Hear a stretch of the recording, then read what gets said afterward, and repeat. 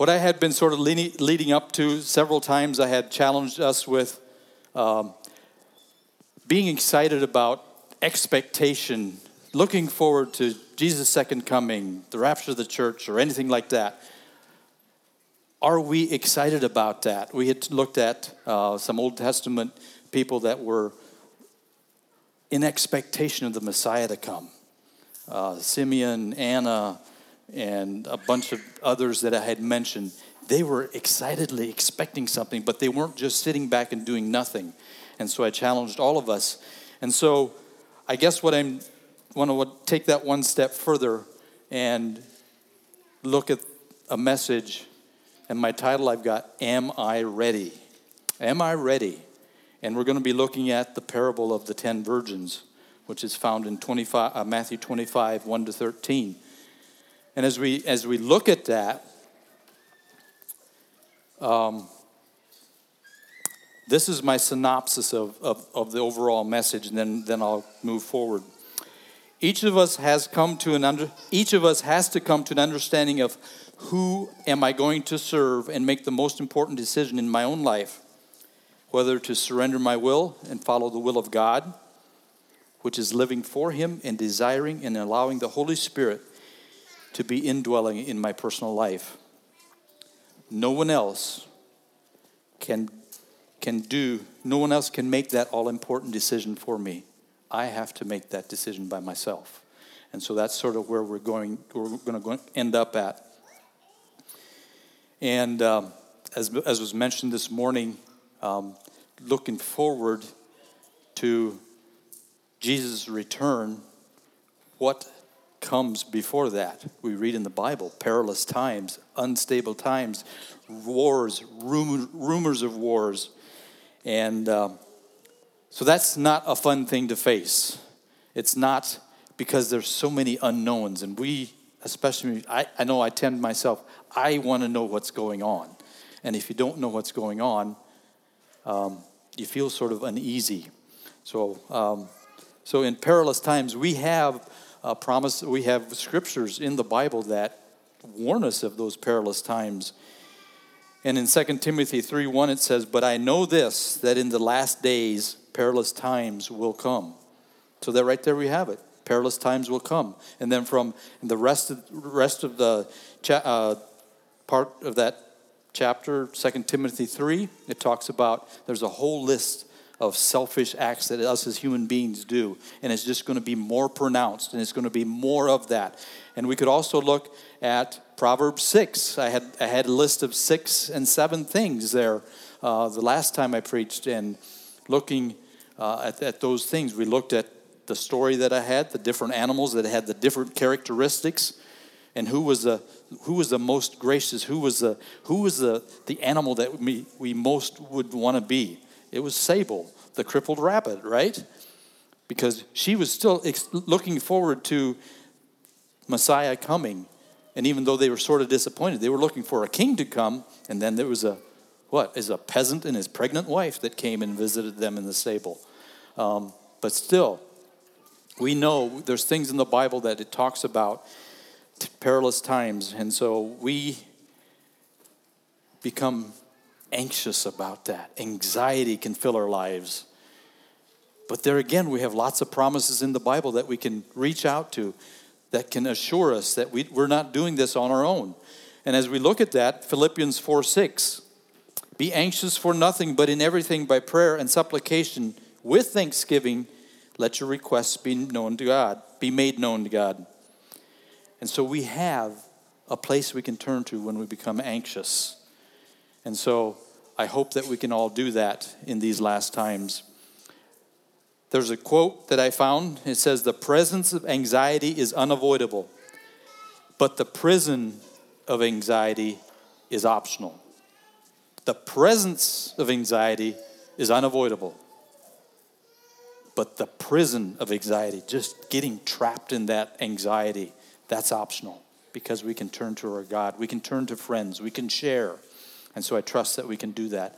When we sort of feel overwhelmed and feeling anxious about something, let's not keep it stuffed in.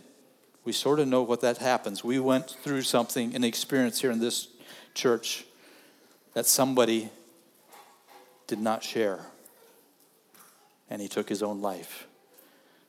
So let's remember to not do that. Let's turn to our Heavenly Father. He is there for us. And there again, in the following verse found in Philippians 4, verse 7, and the peace of God, which surpasses all understanding, will guard your hearts and minds through Christ Jesus. There again, we have a promise. The peace that passes all understanding. We don't understand it, but it's there if we call upon God. It might not come in one big glob. It might come in small steps. But God wants to provide that peace for us. And then we're talking about end times and different things like that. And I've had some conversations with somebody and talking about the book of Revelation. How many of us like to dig through that? That's heavy stuff to dig through. But it's there for a reason. And so many times we approach Revelation and the end times and the prophecies with trepidation. Because it's like, I don't understand this. I mean, look at Revelation, look at Daniel, and how do all these things tie together? It doesn't even make sense. But I think we should approach it. We know what the outcome is, right? So we should be approaching it with expectation, celebration, and excitement, not just this trepidation about the end times, because we know what's going to happen. So I think for myself, it's challenging to be able to do that and have that expectation, not trepidation when we look at end time things. There's lots of things you can get in with end time things. I'm not going to delve into that because lots of different opinions, lots of different takes on how this is all going to happen with the rapture of the church, pre-trib, mid-trib, post-trib. Who wants to get into all of that? Let's just look forward to whatever God has in store for us, right? But so I'm not going to get into that because that's a whole other subject. I'm not going to get into that today. But anyway, so what I'm going to focus on is the title of my message. Am I ready for all of those things that are going to be happening? Am I ready for the rapture of the church? Or the second coming of Christ? Or, here's the other question. When my life here on this earth will end, am I ready? Am I going to be ready to meet my Savior? That's my challenge this morning.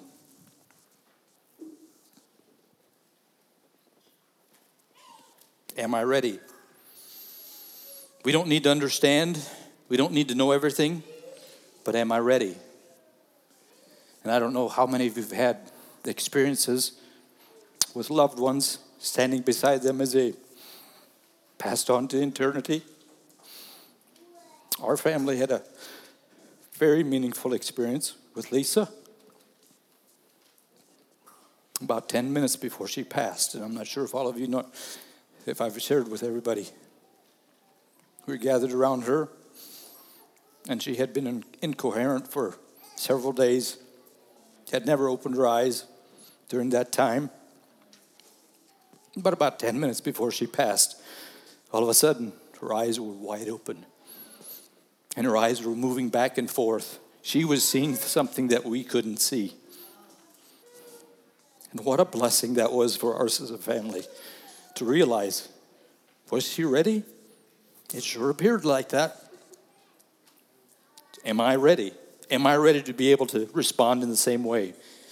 Looking at when Jesus calls me away from this earthly dwelling here, or if he comes back, or if he takes us back in the rapture. We also have this promise found in Philippians 2, 10 and 11, that at the name of Jesus, every knee should bow,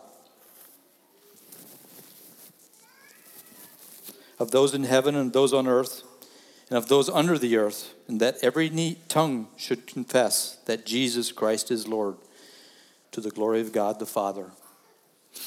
Everyone's going to confess, whether they want to or not. I want to, so I want to prepare my heart to be able to do that. I want to be able to do it joyfully.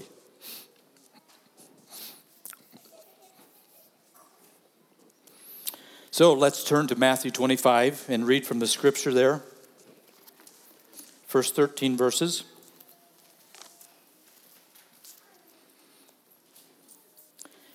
Then the kingdom of heaven shall be likened to 10 virgins who took their lamps and went out to meet the bridegroom. Now 5 of them were wise and 5 were foolish. And those who were foolish took their lamps and took no oil with them. But the wise took oil in their vessels with their lamps. But while the bridegroom was delayed, they all slumbered and slept. And at midnight a cry was heard, Behold, the bridegroom is coming. Go out to meet him.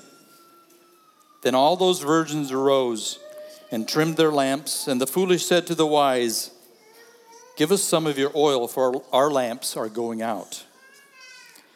But the wise answered, saying, No, lest there should not be enough for us and you. But go rather to those who sell and buy for yourselves. And while they went to buy, the bridegroom came, and those who were ready went in with him to the wedding, and the door was shut. Afterward, the other virgins came also, saying, Lord, Lord, open to us. But he answered and said, Assuredly, I say to you, I do not know you. Watch therefore, for you know neither the day nor the hour which the Son of Man is coming. Let's pray. Heavenly Father, as we've looked at this scripture, we just ask that your Spirit would be here this morning. Lord, just grant me the words to speak. And if I say something that is not true, just blot that from everyone's mind. And Lord, just as we look at this passage and ponder the question, am I ready? Help it to be a time of examination of ourselves and myself. Ask your blessing upon the word as I expound upon it. Pray in Jesus' name. Amen. So first of all, I want to sort of cover a little bit as far as Jewish wedding traditions. I did not delve into a lot. I did a little bit. There's so much there, so I just tried to catch the main points of it, of a Jewish wedding. And it is very interesting how much this parable, what Jesus taught, the Jewish people fully understood. It's tied back with the Jewish wedding as far as the wedding of the church, being the bride and Jesus Christ. It's all parallel. It's really interesting to delve into that. So there's 4 different steps in what happens at a wedding. First of all, I'm sure most of these young folks down here would not readily agree of the tradition that used to be the parents arranged your marriage. Would you guys enjoy that? Somebody say yeah, and some say no. I'm not quite sure.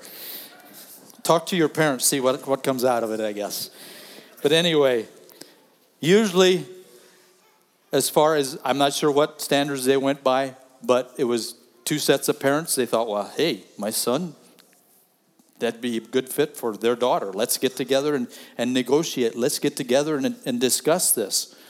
And so there was this time of negotiating, discussing, trying to figure out, and then they sort of come up with a dowry amount, a payment that the bridegroom would have to make to the bride's family. And so anyway, there's that aspect of it that I'm sure most of us would not agree with that. That seems a little bit goofy, but hang on. There's a little bit of a caveat a little bit later on that the bride does have a chance to say yes or no to accept that. But anyway, then we look at the church. We look at God and the relationship with the church. We as a bride. Did God go to the negotiating table with whoever's in charge of the church as far as what's going to be the price that the dowry is going to have to be paid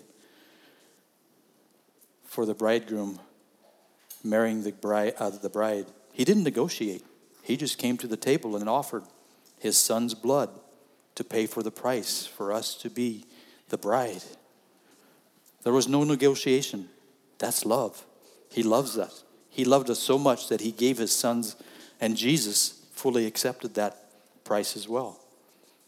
The blood of Jesus. That was the dowry for us And so think about that. I'm trying to bring out some parallels with the Jewish wedding and the parallel and everything along it. Then there's acceptance. Once the bride was within marrying age, what was considered marrying age 12 to 16. What do you get parents think about that? Pretty young. I told my youngest daughter she can't marry till she's 32. I don't know if she's holding out or what, but no. But anyway, 12 to 16. The bridegroom at that time would come with a glass of wine and offer it to the bride, basically asking her, will you accept this marriage, this commitment, this betrothal? And if she drank of the wine, it was a sign of acceptance, that she would be accepting of the arrangement that the parents had made previously. So, looking at that, how does that relate to us as a church? What do we do that might be accepting, getting ready for the marriage feast, the marriage supper? We partake in communion, don't we? We drink of the cup. And so when I'm drinking of that cup, think of that next time.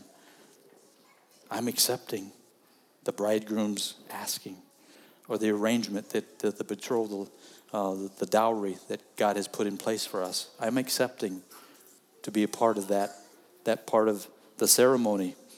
So it's just fascinating to look at how Jesus was teaching and how God teaches us through things that are common, everyday. We're part of their everyday lives. And it makes sense when you dig into it. And we have an example in the Bible, Rebekah. Abraham sent his servant. He needed a bride for Isaac. And once they were there, the servant found him, and then they went in. And then when they were about ready to leave, they said, well, this verse here, Genesis 24, verses 57 and 58. So they said, we will call the young woman and ask her personally. Then they called Rebekah and said to her, will you go with this man? And she said, I will go. And so we have that example that's given. Don't read about drinking the cup of the wine, but she consented to be Isaac's wife and went then with them and traveled back. And never having known him at all, she didn't know who this guy was.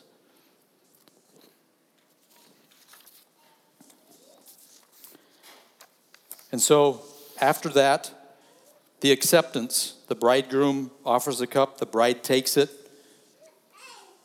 accepting it, then the dowry is paid, then the bridegroom goes back home. And he now needs to prepare a place for his groom, for his bride. And so either he attaches to his father's house or builds a new home on his dad's property. And he's getting ready for the bride to come home and be his bride permanently, forever. And Jesus did the same thing, didn't he? In John 14, verses 1 through 4, it reads this way. Let not your heart be troubled. You believe in God, believe also in me. In my Father's house are many mansions. If it were not so, I would have told you. I go to prepare a place for you. And if I go and prepare a place for you, I will come again and receive you to myself, that where I am, there you may be also. And where I go, you know, and the way you know. So there again, he's going to prepare a place. That's where Jesus is right now. He went up, and we're waiting for his return. So the dowry's been paid, and he's going back to prepare. Betrothal. Then after this is all accepted and all that is betrothal. And we looked at modern day, what we do now is engagement time. Engagement, and a time frame could be anything from a couple months to up to a year, the time of betrothal. And betrothal was basically, you're married. Because if you want to break off that betrothal, that engagement, there had to be a letter of divorcement written because it was that serious. And so during the betrothal time, it was a time of testing of the bride to stay pure and the bridegroom to finish their dwelling place. So it's a time of testing. And is that what we're at right now in the church age? We're being tested. We're growing. We're learning to be grown. We're learning to be stretched. And so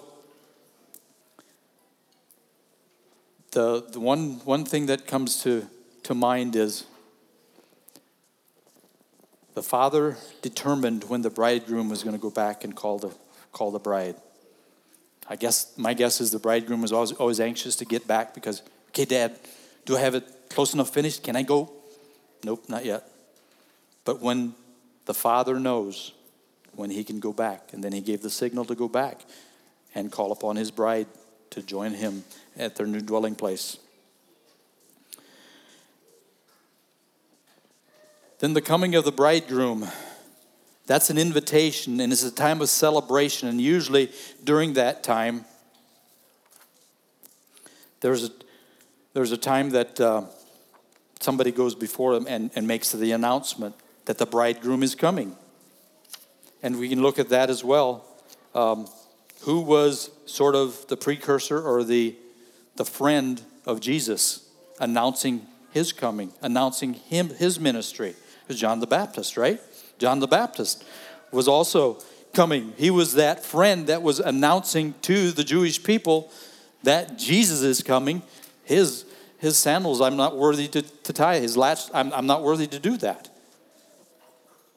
Even though he had the opportunity of baptizing him. And so it's also in John 3:29 it says this way. This is John speaking. He who has the bride is the bridegroom, but the friend of the bridegroom who stands and hears him rejoices greatly because of the bridegroom's voice. Therefore, this joy of mine is fulfilled. So John recognized that he fulfilled what God had brought him on this earth to do, to proclaim the coming of Jesus, to proclaim the ministry of Jesus, to come forward and to announce his coming. And so that's what the friend is doing as well. When they came, they make the announcement, the bridegroom is coming. The bridegroom is coming, be ready. So as we have a little bit of background there, those 4 different steps in the Jewish wedding. First of all, it's the parental arrangement. Then there's the acceptance. Then it's betrothal. And then it's the coming of the bridegroom. And we'll see all of those steps in order as we look at this parable that Jesus laid out before us. And so as we look at that, let's go back to Matthew 25 and look at that again. We're looking at the parable again. And as we look at verse 1, there it says, the kingdom of heaven shall be likened to 10 virgins who took their lamps and went out to meet the bridegroom. How many of you probably have different versions than I have here? Does it mention anything in there about the bride in your Bible? Look at it close. Does it say to meet the bridegroom and bride, or does it just say the bridegroom or the groom? Is there any of the modern translations that says bridegroom and bride? Footnotes, okay, but that's not in the text. So did a little bit of digging, and you go back. There's a translation called the Aramaic Version Bible, which was written in the 200s. So it was right soon after all of this had happened, and it states it this way. Then the kingdom of heaven will be compared to 10 virgins. The same took their lamps and went to meet the groom and the bride. Gives you a little bit different perspective, doesn't it, on what it's actually saying. The groom and the bride. So I won't get into that because I'm going to focusing most on the virgins. But it's a whole sermon could be preached on that, a different look. And what's that mean? Does it truly mean the bridegroom and the bride? Anyway, has to do with the church rapture. All of that, it's all exciting. It's a lot of things to talk about and delve into, but I won't get into it this morning because I want to focus on, am I ready for whatever's coming? That is the most important thing this morning. So anyway, also there, and it talks about 10, the 10 virgins. What does 10 represent? 10 represents completeness, perfection. Usually in a Jewish gathering or a ceremony or a meeting, they needed a quorum of 10. They needed 10 men to be able to conduct business in that way or to have a church service or something like that. 10 is completeness, perfection. And so we have these 10 virgins that the kingdom of heaven is likened unto 10 virgins. And so we're looking at that, the kingdom of heaven, what is that likened unto? 10 virgins. What's the 10 virgins represent? The church? The remaining church here? Whatever? Lots of questions. But in Matthew 18 now, in our age, in the New Testament, it says where 2 or 3 are gathered together, there I am. Right? So, but we can still have fellowship one with another. The Holy Spirit, this was before the Holy Spirit was there. And so we look at that. We look at the 10 virgins, and we go on to verse 2. Now 5 of them were wise, and 5 were foolish. Then verse 3 goes on to explain a little bit more. And we know there's a song too that we sing. And there's another parable about the foolish man, the wise man and the foolish man built their house on the rock or built it on the sand, right? And so there again, wise and foolish. Wise is mentioned first because that's what we want to focus on. We want to be the wise ones. We don't want to be the foolish ones and miss out on being ready for whatever God has in store for us. But I also think there that the number 5 has a significance.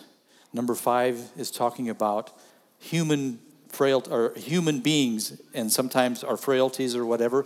But there is also grace involved with that. Our relationship with God. God gives us grace for our failures, but we still have to do something in order to be in right relationship with God, right? We still have to make that decision. We still have to do something. Doing works is not going to get us, but making the right decision in following and asking God to be our Lord and Savior. That's the right thing to do. And so grace is being extended down to us. And so I think there, the 5, we could delve into that a little bit more, but I'm not going to this morning. The number 5, but grace is being extended. And 5 of them chose not to be wise. As we look at verse 3, go on to read there, those who were foolish took their lamps and took no oil with them.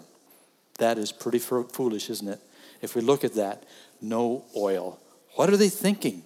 What are they really seriously thinking? Because the oil is so key to what they want to celebrate or what they want to be involved in. And so, am I going to be that foolish person and not be prepared? Verse 4, it talks about the lamps and the oil. And it could be a handheld lamp. It could have been a torch, whatever, but it still needed oil. I mean, if you have torch, you had a stick and wrapped some cloth around it, and you poured some oil on it, and you lit it. And then if you needed some more, then you dip it in some more oil or pour some more oil to keep it going. And in your lamp, if that started running out with the wick, we talked about that. We'll talk about that in a little bit. Trimming the wick, getting it prepared. Preparation, right? We need to be prepared for what God has in store for us, which is spending eternity with Him in heaven. We need to be prepared. And so the ones that are prepared, they're going to go with the bridegroom, and the others weren't. But anyway, we'll get into that. Representation, what does the oil represent? The oil is a representation of the Holy Spirit, right? Because the lamp is filled with oil. The torches have oil on them. And if we are filled with oil, with the Holy Spirit, we are living our lives the way God wants us to. We have taken that step and asked God to be our Lord and Savior. We have the Holy Spirit indwelling in our lives. And so as we look at John 7, verses 37 to 39. John 7, verses 37 to 39. On the last day, that great day of the feast, Jesus stood and cried out, saying, "If anyone thirsts, let him come to me and drink. He who believes in me, as the scripture has said, out of his heart will flow rivers of living water." But this he spoke concerning the Spirit, whom those believing in him would receive, for the Holy Spirit was not yet given, because Jesus was not yet glorified. So he was predicting what was coming. He was foretelling of the Holy Spirit. And he said there, "He who believes in me, out of his heart will flow rivers of living water." Extension of God through us. When we're filled with the Holy Spirit, we're going to do what God wants us to do. We're going to serve. We're going to see needs around us. We're going to spread the gospel. We're going to want others to be able to follow Jesus as well. So when we're filled with the oil, the Holy Spirit, we have taken the right steps.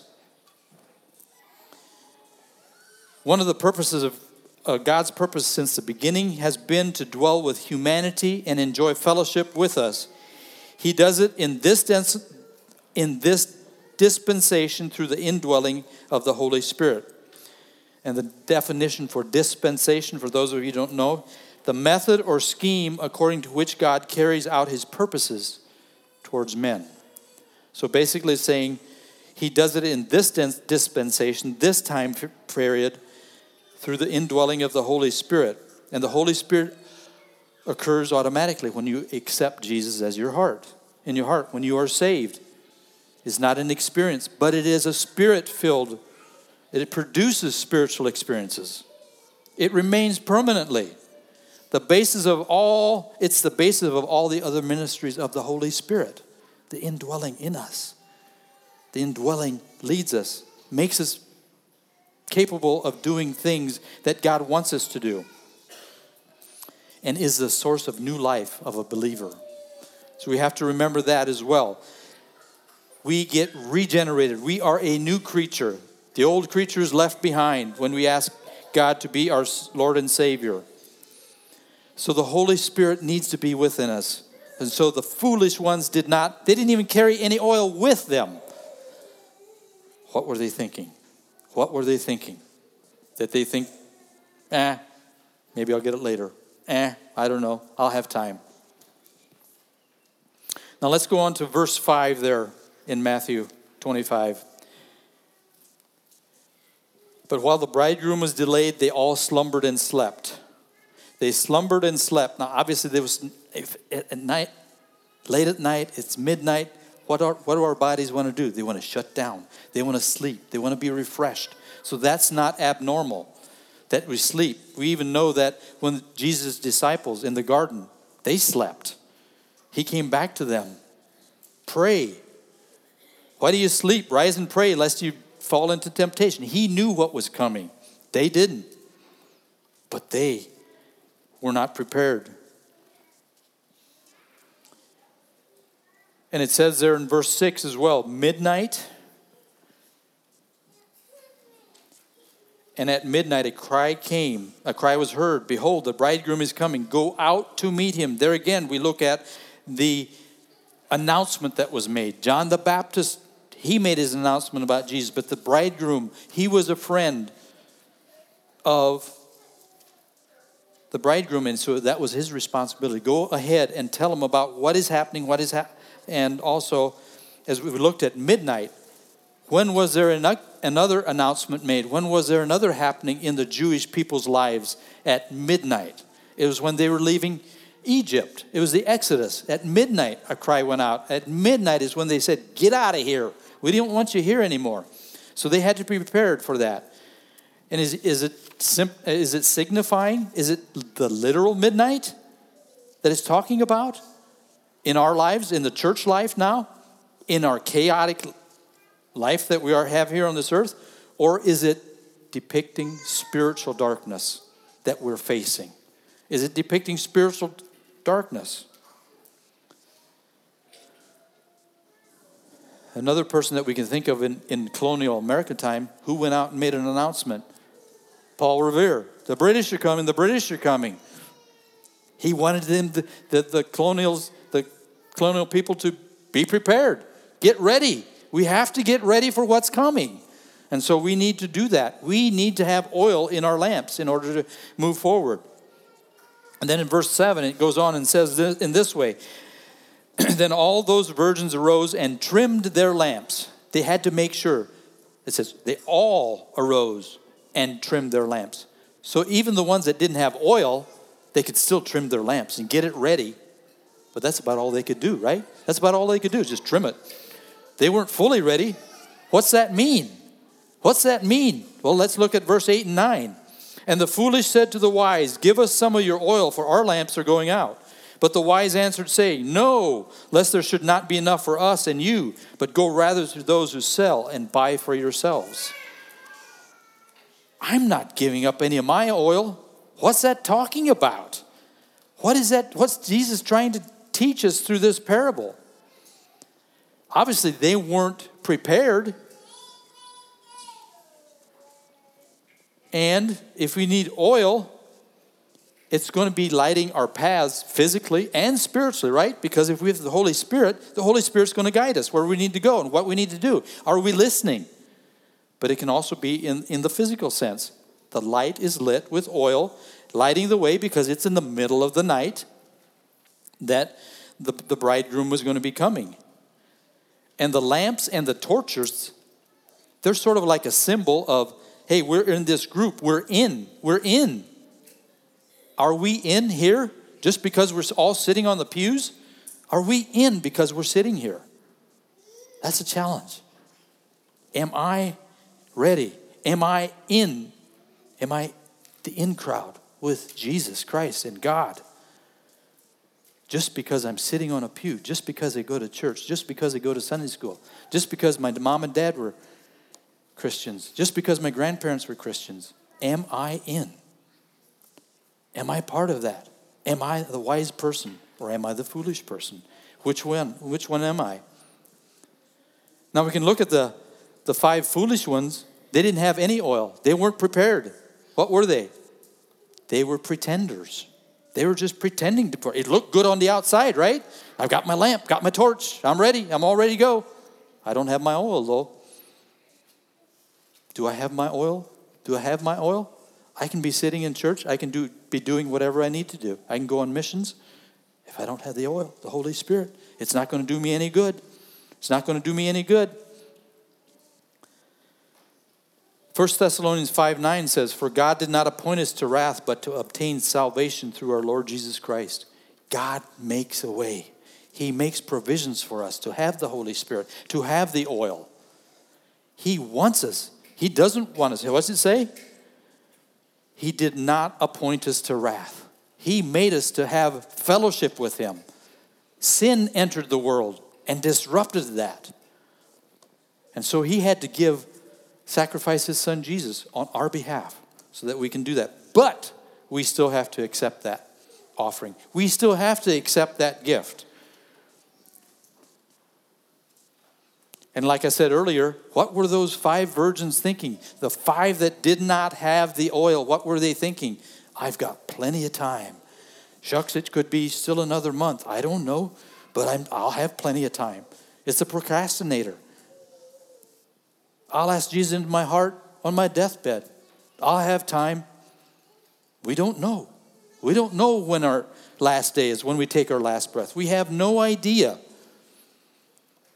Giving an example of a story, an illustrative story that I heard is about Satan. And he had his workers around him, and he said, well, how can we convince the people on the earth that they need to follow us, that there's no God? There's really no God, and that they should not follow Jesus Christ. One of them said, hey, I got an idea. Let's just tell them there's no heaven. There's no God, there's no heaven. Satan said, well, it'll work for a little while, but it's not going to be it's not going to be the full punch that we need. Another one raised their hand. Hey, I know what. Just tell them there's no hell. There's no punishment for not following Jesus Christ. There's just nothing. There's no hell. It's just we're all going to live in bliss forevermore. Nope, that's not what we need. That's not what we need. It'll work for a little bit, but then after a while, it's not going to work because we know that God has put something in our hearts to have a relationship with somebody. And God wants that relationship with us. We need to have that relationship with God. Third one raises his hand. Aha! I think I've got it. I've got it. What idea do you have it? Just tell them they have time. Just tell them they have all kinds of time. They can wait. It doesn't matter. They don't have to do it right now. Yeah, sounds good. I want to give my life to Jesus, but I can wait. When I'm ready, in my own time, and I still want to be in control. Yes, that is a perfect thing. So let's not get caught up in that. Let's not get caught up in, I can wait. But truly you can't. There's no way that you can wait. It is now. It is now is a day of salvation. We need to get that in our heads. We can't be deceived by Satan, thinking that we have time. That's what the foolish virgins thought. They thought they had time. They got caught.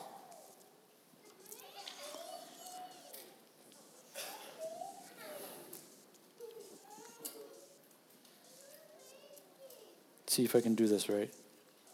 Aha. You guys remember this when I showed this to you? I know some of the kids from the Haven know these things. The four important things to remember in life.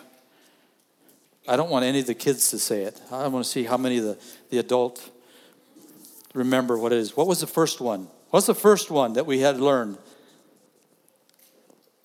Guess I'm going to have to resolve to the kids. Okay, what is it? What's that? God loves me. You're right.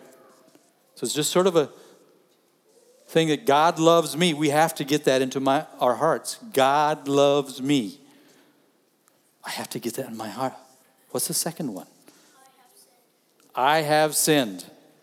We have to remember that too. It's in progression here. I have sinned. What's the third one? What? Jesus died for me. Jesus died for me. And the last one, what I've been focusing on this morning, what is the last one?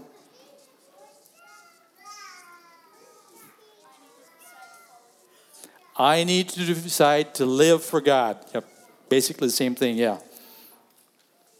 I need to decide to live for God. And I usually tell the kids at the Haven, nobody else can make that decision for you. Mom and dad can't do that. I can't do that. Grandparents can't do that.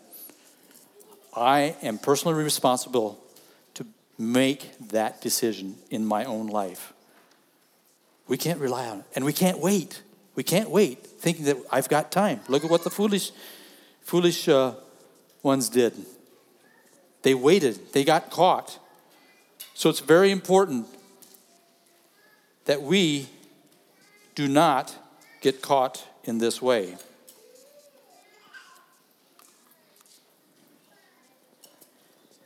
First Corinthians 10:12 says, therefore let him who thinks he stands take heed lest he fall.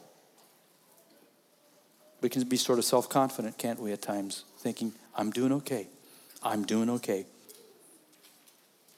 But where are we as a church with each other? Do I hold other people accountable? Do I want somebody to hold me accountable where I'm at in my walk with God? Am I filled with the Holy Spirit? Can we ask other people, do you have your oil? Is that getting too personal? Do you have your oil?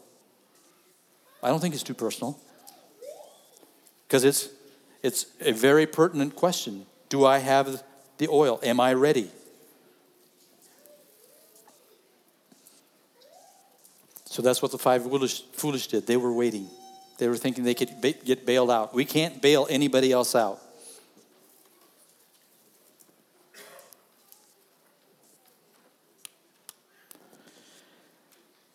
So anyway, let's look at verse 10. Verse 10.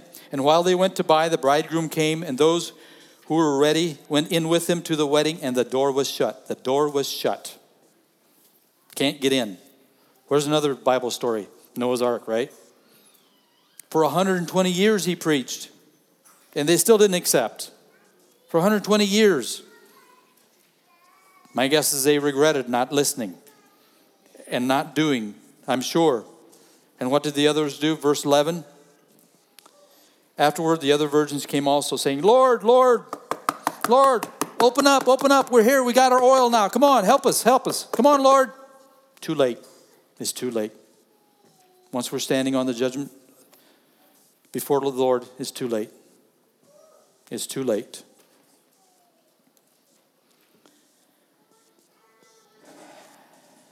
Let's read Matthew 7, verses 21 through 23. Not everyone who says to me, Lord, Lord, shall enter the kingdom of heaven, but he who does the will of my Father in heaven. Many will say to me in that day, Lord, Lord, have we not prophesied in your name, cast out demons in your name, and done many wonders in your name? And then I will declare to them, I never knew you. Depart from me. You practice lawlessness.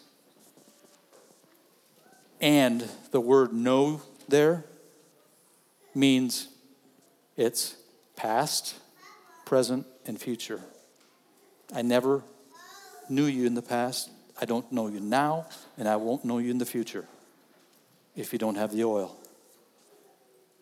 If it's too late, if you have to knock at the door and say, let me in, it's too late. It's too late.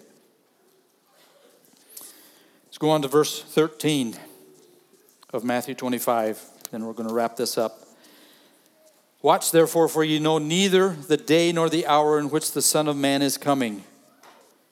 What did I say about that? The Father is the one that knows. Matthew 24, 36, but of that day and hour no one knows, not even the angels of heaven, but my Father only. But my Father only. So we don't know. Now is the day of salvation.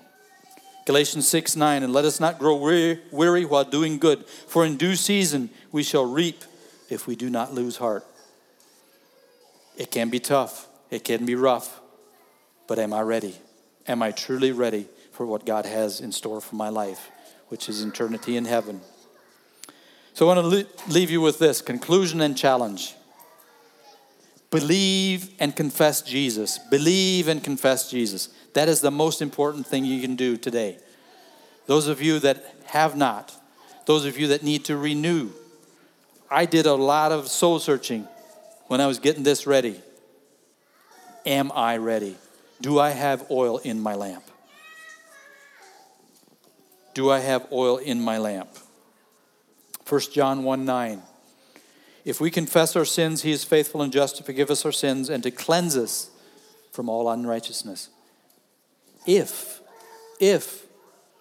I confess, God's going to do his part if I do my part. Right, there's a promise. And so we look at that. We look at the 10 virgins. The wise virgins, the foolish virgins. The foolish were professors. They professed that they knew Jesus Christ. The wise virgins, they possessed Jesus Christ. They had him in his heart. The wise have the oil. They have the Holy Spirit. So my challenge to you is don't be a professor, be a possessor. Be a possessor of Jesus Christ, not just a professor. I can look good on the outside, but that's not going to get me in. In John 3:36, he who believes in the Son has everlasting life, and he who does not believe the Son shall not see life, but the wrath of God abides on him. There again, some of these promises are eye-opening, right? He who does not, the wrath of God is on him, abides on him. So my challenge to you this morning, and it's been a challenge for me, getting this ready. Am I ready? Whether it is for the church's rapture, whether it is for Jesus' second coming, or whether it is the end of my life here on this earth. Am I truly ready? Do I have the oil in my lamp, and can I keep it burning? Just like the child's song. Give me oil in my lamp, keep me burning, burning, burning. We need to have that attitude. Don't wait. Don't wait. Because there's no way. If you wait, it's too late. It's too late. Could be tomorrow. Could be walking out here, leaving for home. We don't know. But if we have confidence that Jesus is with us, that we've given our hearts to Jesus, we know that we can have full assurance that I'm ready to meet him wherever he calls us. Am I ready?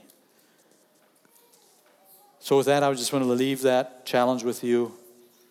Am I ready? I need to make that decision.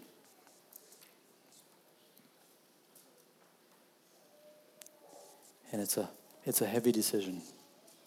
And it goes right along with some of the things that were in the announcements. Are you ready to take that step for baptism? Just want to learn more about what God is really about.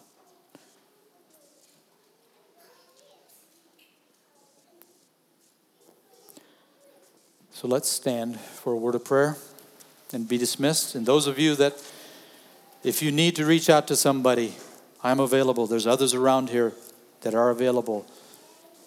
Young ones, children, if you're ready to take that step, mom and dad, another friend, somebody, please reach out.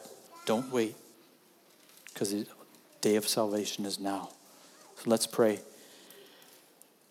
Heavenly Father, thank you so much that you love us. Thank you that you have given us this parable of the wise and the foolish. Lord, help us to be wise. Help us to make that decision. Help us to not say it can wait. Help us to realize it is now. We need to be ready now because we don't know. Only you, God, you know the day and the hour. We don't know. So Lord, as we come before you, as we fellowship, as we intermingle, Lord, help the Holy Spirit to just nudge those that are struggling with, am I ready? To make sure things are right with you. We praise you and thank you that you have given us so many different instructions, so many different examples, so many different parables, so many scriptures that are reassuring to us. If we decide to follow you, you will do your part. You will cleanse us from all unrighteousness. And we can defeat Satan in that way by saying, no, now is the day of salvation. So Lord, as I look over this congregation, Lord, I just pray that you would bless them this coming week. Be with them as they go forth. Help us to always live for you. Help us to strive to keep our lamps filled, to keep that relationship with you, to keep our lamps burning. I want to commit the rest of the day, the rest of the week into your hands. Trusting in you, we pray all this in Jesus' name. Amen.